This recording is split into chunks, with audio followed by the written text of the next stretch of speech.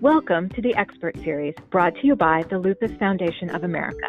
Our health education team is here to bring you experts in lupus to discuss topics to help you live better. Thank you for tuning in to today's episode. My name is Melissa, and I'll be your host. I am very excited to welcome Dr. Jane Salmon, a Colette Keene Research Professor and Director of the Lupus and Antiphospholipid Center of Excellence at the Hospital for Special Surgery. Dr. Salmon will explain antiphospholipid syndrome, or APS, and how it affects people with lupus. Dr. Salmon is also a professor of medicine and Associate Dean of Faculty Affairs at Weill Cornell College of Medicine. Her research has created a greater understanding of pregnancy complications in women with lupus and APS. We are delighted to have you join us today, Dr. Salmon. Thank you. Thank you for inviting me. I look forward to teaching you a lot and being helpful. Oh, that's great. Thank you so much.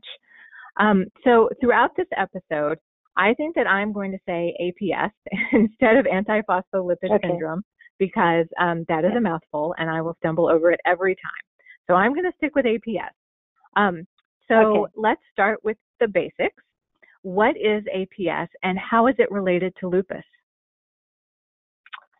So APS is a syndrome that's characterized by the presence of a certain class of antibodies, and I'll tell you what an antibody is in a moment. It's an autoimmune disease. It occurs most frequently in women, and it has certain clinical features. So you need the antibodies, which are proteins that recognize antiphospholipids in your body. And you need the clinical manifestations, which are pregnancy complications or clotting of blood. And what seems to be happening in this syndrome is these antibodies, autoantibodies reacting against self-components, affect blood clotting, affect the health of the blood vessels, and affect the cells that cause blood to clot. So blood clots when you have an injury. That's a good thing. You don't want to lose blood. But blood shouldn't clot normally if it's supposed to be just flowing and there is no traumatic injury. So patients with antiphospholipid syndrome make these antibodies. And the reason why I'm talking to you about it in the context of lupus is that somewhere between 20 and 40% of lupus patients may have these antibodies. So it's important for a lupus patient to understand what the antibodies do and whether or not they have these antibodies. Okay, great. So I want to ask something really fundamental, and forgive me if this is too simple, but I was wondering it while you were listening. Why is it bad for blood to clot when in the absence of an injury, right? What happens when blood clots when it shouldn't? So blood actually has substances circulating that prevent it from clotting, and it has substances circulating that trigger a clot in the context of an injury. And blood vessels are supposed to be like Teflon, really smooth. The cells pass through them. They shouldn't be sticky. But when the patient has a viral syndrome maybe, or has a surgical stress, or has something often that we don't even understand, they may get their blood vessels to be sticky or their platelets, which are cells important for clotting, to clot. So what happens when this occurs is that the platelets and the cells in the blood, instead of flowing smoothly, they form an aggregate. And the aggregate will stick to the blood vessel. And the blood vessel, instead of acting like a tube, will have blocked flow. Like when your sink gets clogged, your blood vessel will get clogged.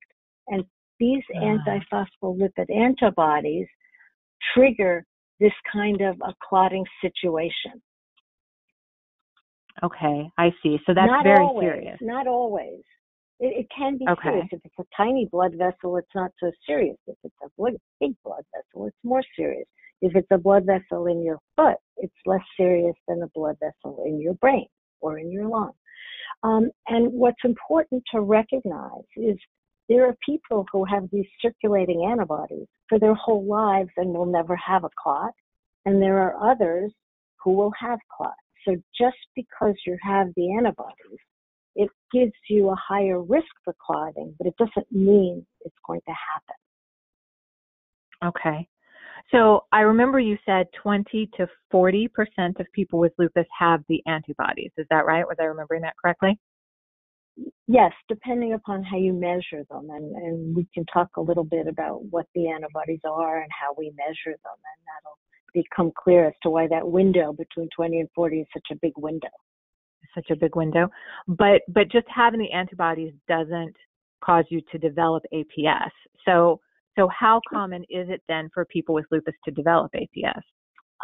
That number isn't entirely clear. Maybe a quarter or half the people who have the antibodies will develop APS. So APS is the clinical manifestation plus the antibodies.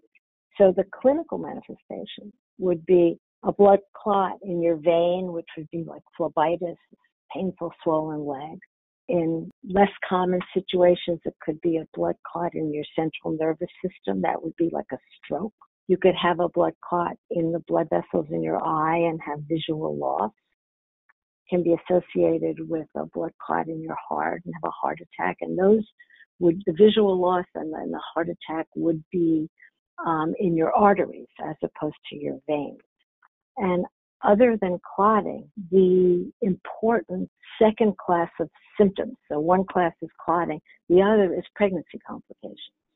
And that, I think, may be even more common because women have lupus and women get pregnant. So the presence of these antibodies in a woman with lupus makes us worry about how her pregnancy will turn out. Will she have a higher risk of miscarriage, which is seen? Will she have preeclampsia? Will she have placenta that doesn't develop so well, so the baby doesn't grow so well? There are a whole range of pregnancy complications. And then I want to not worry you and say that the vast, vast majority of women with lupus have totally normal pregnancies, 80, 90%. So even in the presence of antiphospholipid antibodies, depending upon which ones you have, you can do fine, and there are treatments. That's great to know. That's reassuring. We get a lot of questions from women. Most, as you just said, most people who have lupus are women, and we get a lot of questions from women who worry about, whether they would be able to have a healthy pregnancy. And so, what I'm hearing you say is that their chances are good to have a healthy pregnancy. Very good. Good. But APS is certainly something that if you have a woman with lupus in your practice and she becomes pregnant, APS is certainly something that you look out for her. Yes, and we often ask patients, we ask all lupus patients or newly diagnosed patients, have you ever been pregnant? Have you had pregnancy complications? Because sometimes patients might have these pregnancy complications before they're diagnosed with lupus, and it's not known that it's a consequence of APS. I see. It's very important to take a detailed pregnancy history when you see a patient who you're evaluating for the possibility of lupus. And once you make a diagnosis of lupus, you'll want to know their pregnancy history to think about their subsequent pregnancy risk, as well as maybe they have antiphospholipid syndrome. Most patients who are newly diagnosed with lupus should have antiphospholipid antibodies measured. So do you find that people who have APS, that can be a route to a lupus diagnosis when people develop APS, not knowing that they have lupus, and that's how they get diagnosed? It certainly can occur, but it's very important to note that there are many people who have antiphospholipid antibodies who don't have lupus. Often men will have blood clots or pulmonary emboli, which means a clot that formed in your leg moved up to your lung, and that can be life-threatening. if they have no other risk factors for clotting, no blood abnormalities, we say, could they have antiphospholipid antibodies? We measure them. So these people typically will not go on to have lupus, but some do. So you can have blood clots, pregnancy complications, antiphospholipid antibodies without lupus. And obviously you can have lupus without antiphospholipid syndrome, without antiphospholipid antibodies. Okay. So that's interesting. And so just to clarify, because I think that you've said it throughout the rest of this answer, but I want to ask specifically, how is APS diagnosed? Through blood tests and a history, or through, is it a more complicated process than that? How do you discover that someone has APS? So it's quite straightforward, but I must tell you, often patients don't get diagnosed for quite a while. So when a patient has an unexpected blood clot or pregnancy complications like toxemia, preeclampsia, or recurrent losses, early fetal losses before 10 weeks, or if you have a pregnancy loss, a stillbirth at 24 weeks, those are all things we think about in antiphospholipid patients. So if you have any of those things, a premature stroke in a young woman, women don't have strokes typically. So your doctor will say, could this be a consequence of antiphospholipid syndrome? So your doctor will order blood tests. So what are the blood tests? There are 3 blood tests that we use typically to define antiphospholipid antibodies. And one has to have a positive of one of those 3. One is called anti-cardiolipin antibody, and it's a test that measures how much of an antibody you have that recognizes something called cardiolipin. Another one is called anti-beta 2 GP1. You don't need to know the name, but it measures how much of an antibody do you have that measures this beta 2 GP1, which is a molecule that can be on blood vessels and placenta that the antibody binds to and causes inflammation and clotting. And the other one is a test called lupus anticoagulant. So it doesn't measure an antibody, but it puts blood in a test tube, platelets. It puts your serum, your proteins in your blood in with platelets and other things and looks at whether or not there's clotting.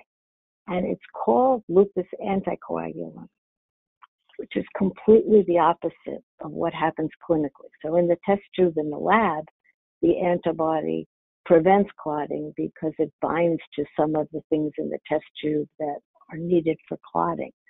That same antibody in a person promotes clotting, so it's not an anticoagulant. So the name is really confusing, and it confuses everybody.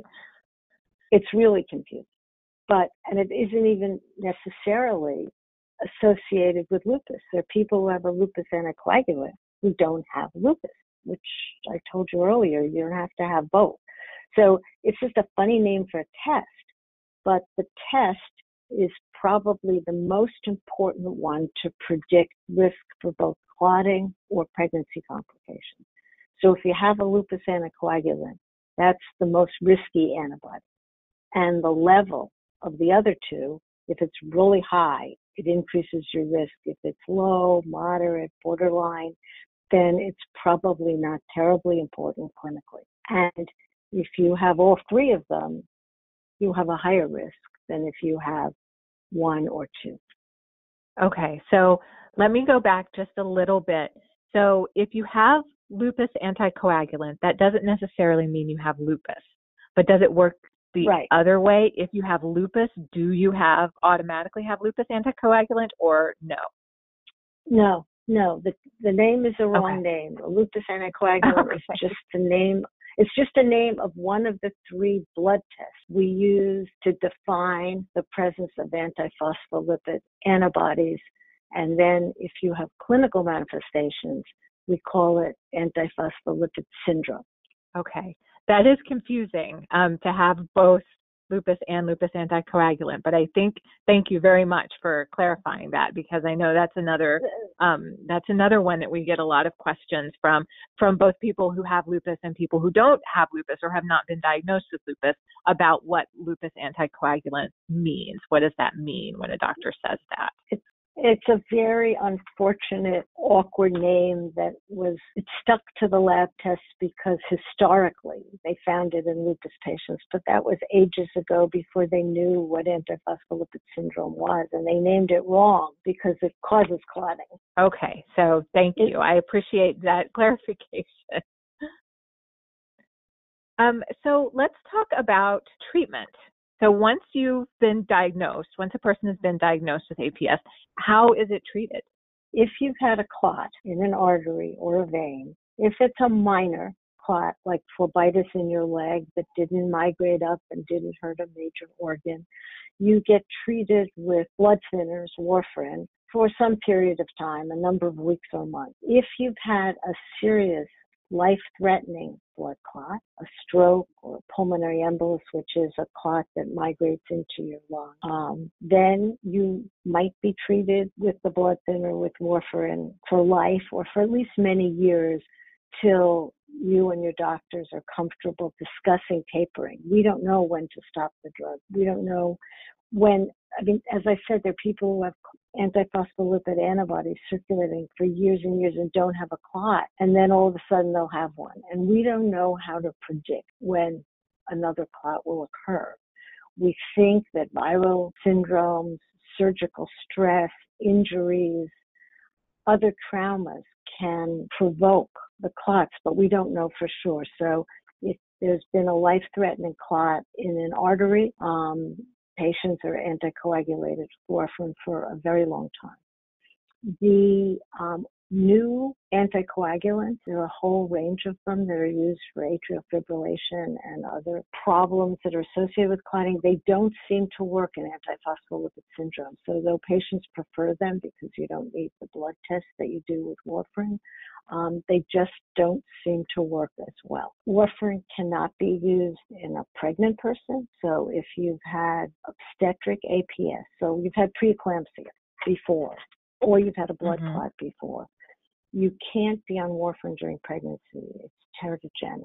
So those patients, before they become pregnant or as soon as they know they're pregnant, get switched to an injectable anticoagulant called heparin, usually low molecular weight heparin, and they give themselves tiny little injections 1 or 2 times a day through their pregnancy and for about 2 months after their pregnancy, because postpartum it's a time when your hormones are really high, and high estrogens can cause a clot. So people with antiphospholipid antibodies often get treated who've had the syndrome with heparin postpartum. And one more treatment point, lupus patients, even without antiphospholipid antibodies, are often treated with baby aspirin through pregnancy because they're at higher risk for preeclampsia, and aspirin is a treatment thought to prevent preeclampsia. Women with APL antibodies who don't have the syndrome, who've never had a clot, who've never had a pregnancy problem, also should be treated with aspirin through their pregnancy. There's no evidence that if they haven't had a clot or a pregnancy complication, that they need the heparin treatment too. Okay. So the aspirin is a preventive, but there's no need for the heparin as a preventive. Okay. If they haven't had an event that makes you think they have the syndrome. Okay, that's good to know. So what is it like to take warfarin or heparin? Are there side effects? Well, warfarin, both of them, the concern is could you have hemorrhages? And that's why with warfarin, you have to have a blood test to check the level and make sure your blood isn't too anticoagulated. And often patients need a blood test every month, which is kind of annoying.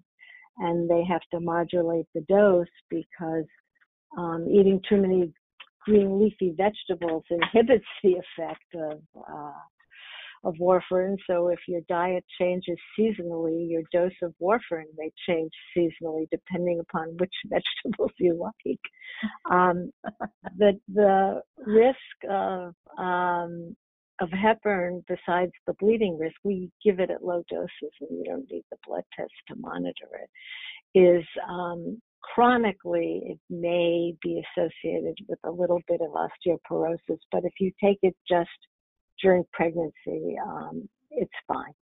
We just have to make sure that it's stopped before your delivery, because you don't want to have heparin on board while you're delivering, because that can be associated with hemorrhage. But doctors, obstetricians handle that very well. And the half-life of heparin is quite short. So a few hours after that's why you have to sometimes take it twice a day depending upon your risk. Okay. And a half-life is how quickly it is out of your body? Yes. So, I mean, it's if you've had a blood clot before and you're pregnant, so we're worried you're really at high risk, those patients get full dose heparin, so they have to inject themselves twice a day. If you've just had pregnancy complications and no blood clot, we use what's called low dose, low molecular weight heparin, so it's only once a day. Okay. And it's an injection, so people have to give themselves a shot. It's an injection, but it's a tiny little, it's like insulin, it's a tiny little injection. Not like a big needle, so it's not deep. That's a little less scary. People don't like to do it, but it's just for the 9 months plus 6 weeks or 2 months afterwards. Sure. Yeah. And of course, it's totally worth it to have a healthy pregnancy, or to increase your chances of having a healthy pregnancy. Right. And again, most people with lupus who are pregnant will not develop APS and have to do this, right? So absolutely not. If you've had normal pregnancies before, if you don't have the antibody, you take a baby aspirin, and you have an 85+ chance of having a completely uncomplicated pregnancy. The risk factors in a lupus patient for serious pregnancy complications are the presence of a lupus anticoagulant blood test, the presence of a history of APS, either thrombotic or obstetric, higher blood pressure, which needs to be controlled during pregnancy, and kidney disease, active kidney disease. If you've had kidney disease in the past and it's in remission and you don't have proteinuria, protein in your urine, you don't have high blood pressure, then your risk goes back down. But you shouldn't get pregnant while your lupus, kidney disease, or any part of your lupus is active. Quiescent disease for a number of weeks, we'd rather say a few months, is really important before contemplating pregnancy. And that's kind of why you need a dialogue, I think, between your rheumatologist and your obstetrician and yourself to discuss the timing of pregnancy. All that I've told you about 85+% of pregnancies in lupus patients being uncomplicated presumes that they conceive while their disease is quiescent. They don't have active renal disease in particular. They're on low doses of steroids, and they're on the right kind of medicines you should be on when you're contemplating a pregnancy that are safe for pregnancy, and there are many. Okay. I think that's really good to know. So thank you for really spelling that out explicitly, that people with lupus, if you're planning to get pregnant, you need to talk about it with your doctor before you get pregnant. And it's also really important to look after your reproductive health and to know your birth control options and to have a plan. And what you're saying raises a very interesting and important question, and that is, if you have antiphospholipid antibodies, how do you not encourage them to cause blood clots? And one of the risk factors for clotting for even non-lupus patients is birth control pills. High levels of estrogens increase slightly, very slightly, but increase the risk of a blood clot. So a woman who has antiphospholipid antibodies, even without any manifestations, should not take birth control pills. They can do their IUDs, there are all sorts of other approaches, but they should not take estrogen-containing birth control pills because that can cause a clot. All right. That's very good to know. Thank you for that information. So I think that leads us into the next question. And my last question, which is, how can someone with lupus prevent blood clots, right? What can we do to prevent developing blood clots? As I said, not take birth control pills. Smoking increases blood clot in everybody. So if you have antiphospholipid antibodies, well, people shouldn't smoke anyway, but it makes it even a more important thing not to do. To make sure your blood pressure is okay, because patients with high blood pressure have more clots, more strokes. To make sure your cardiac health is good, your lipids are good, your weight is good, because people who are obese have more blood clots, whether that's related to blood flow or sedentary life.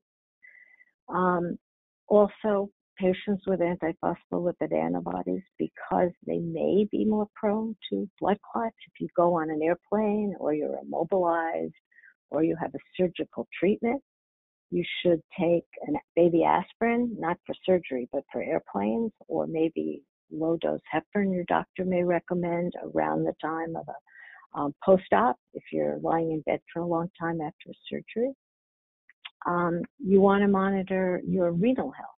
Patients with proteinuria, they lose some of the anticoagulating proteins that we normally have in our blood to keep our blood fluid and not clotting. So if you have renal problems and antiphospholipid antibodies, your likelihood of clotting also increases. So it's really general kidney, heart, vascular health, living as healthy as possible and avoiding triggers like birth control pills and tobacco and, again, long airplane rides or pregnancy, which are associated with clotting in anybody else. You want to maybe take a baby aspirin during those periods of time. So that's great. Thank you. That is really helpful. And thank you so much for joining us today. And this has been really informative. I've learned a lot. I hope that our listeners will also learn a lot. So thank you for your time today and this great discussion of APS. For those listening in, you can find out more information on lupus and APS on the National Resource Center on Lupus by visiting lupus.org/resources. For the latest information on lupus and COVID-19, please visit lupus.org/coronavirus. To listen to additional episodes of the Expert Series, you can visit lupus.org/the Expert Series, where you can also subscribe to get alerts when podcasts are released. If you would like to speak with one of our health education specialists, you can go to lupus.org/health-educator or call 1-800-558-0121. And finally, to connect with others with lupus from all over the world, I invite you to check out our online support community, Lupus Connect, where you can talk with others, find emotional support, and discuss practical insights for coping with the daily challenges of lupus. You can find the community at lupus.org/resources/Lupus Connect. So I want to thank you again, Dr. Salmon, for joining us. And I want to thank all of our listeners for also joining us for this episode of the Expert Series. And from all of us at the Lupus Foundation of America, have a wonderful day.